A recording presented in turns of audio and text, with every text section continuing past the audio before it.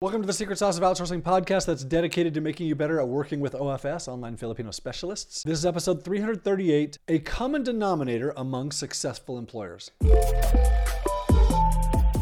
So I talk with a lot of people about hiring OFS. I see success, I see failure, I see people come back over and over and over again because they're hiring again and again and again because their teams are growing. I see someone who failed and they're trying again. I see someone who failed and then says, oh, this doesn't work, you suck. I see all of it. And I regularly talk with people who have had people in the Philippines working with them for 10, 12, 14 years, and they have teams of 8 or 20 or 75 people in the Philippines. And so I see a lot of stuff. And it's so interesting that almost every time when I see someone who's doing really well, there's a common denominator among them. And the common denominator among those who succeed and often lacking in those who fail is empathy. And yeah, that's not the trait that you expected. You expected to hear like they're a type A personality, or they're really driven, or they're willing to push through. And that's not what I see. What I see is those who succeed with building a team in the Philippines, which means they're succeeding in their business. The common denominator is empathy. Successful people are kind, and they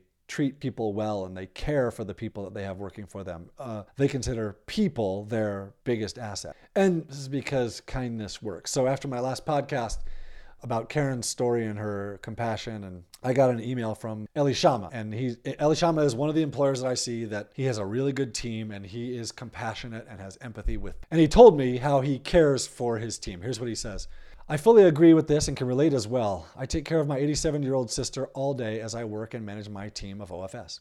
So when they need time to help a relative with appointments or anything else, I give it without hesitation. They're always offering to make it up. In most cases, I don't require them to make up time because I appreciate having loyal OFS that I don't have to micromanage. So I support them as much as possible with their responsibilities at home, and in turn, they become very loyal team members. I also admire them for how they take care of the elderly and sick, which I do too.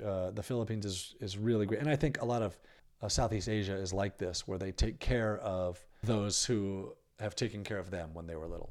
He continues, I just recently had a team member make me aware that his mother was admitted to the hospital and found to have stage 4 cancer.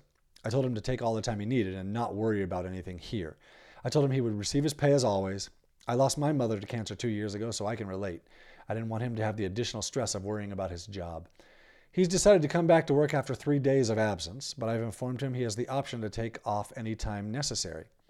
He's been with me for more than a year and is one of my most trusted and loyal OFS, so I back him and support him as needed 100%. So interesting, he came back to work 3 days later. They don't want to lose their jobs. They're concerned about it. Going to take care of a family member means weeks off of work, and that means you have to quit your job and find a new job. And Elishama is a really good boss and takes care of his people. And whoever this OFS is probably came back in 3 days because Elishama is a really great boss and he wants to work for him. He wants to do good work for him. When you show empathy and compassion for the people that work for you, they're more likely to be loyal. They're more likely to go above and beyond. They're more likely to show up on time or to just show up despite you not forcing it. Are there some bad apples out there who will take advantage or who won't show up? Yes, there always will be bad apples. But for the most part, if you treat them with respect, pay them well, and show appreciation for their work, they'll care for you. They want to take care of you. So again, that common denominator among successful employers that I see, empathy. Try to care for the people that you have working for you.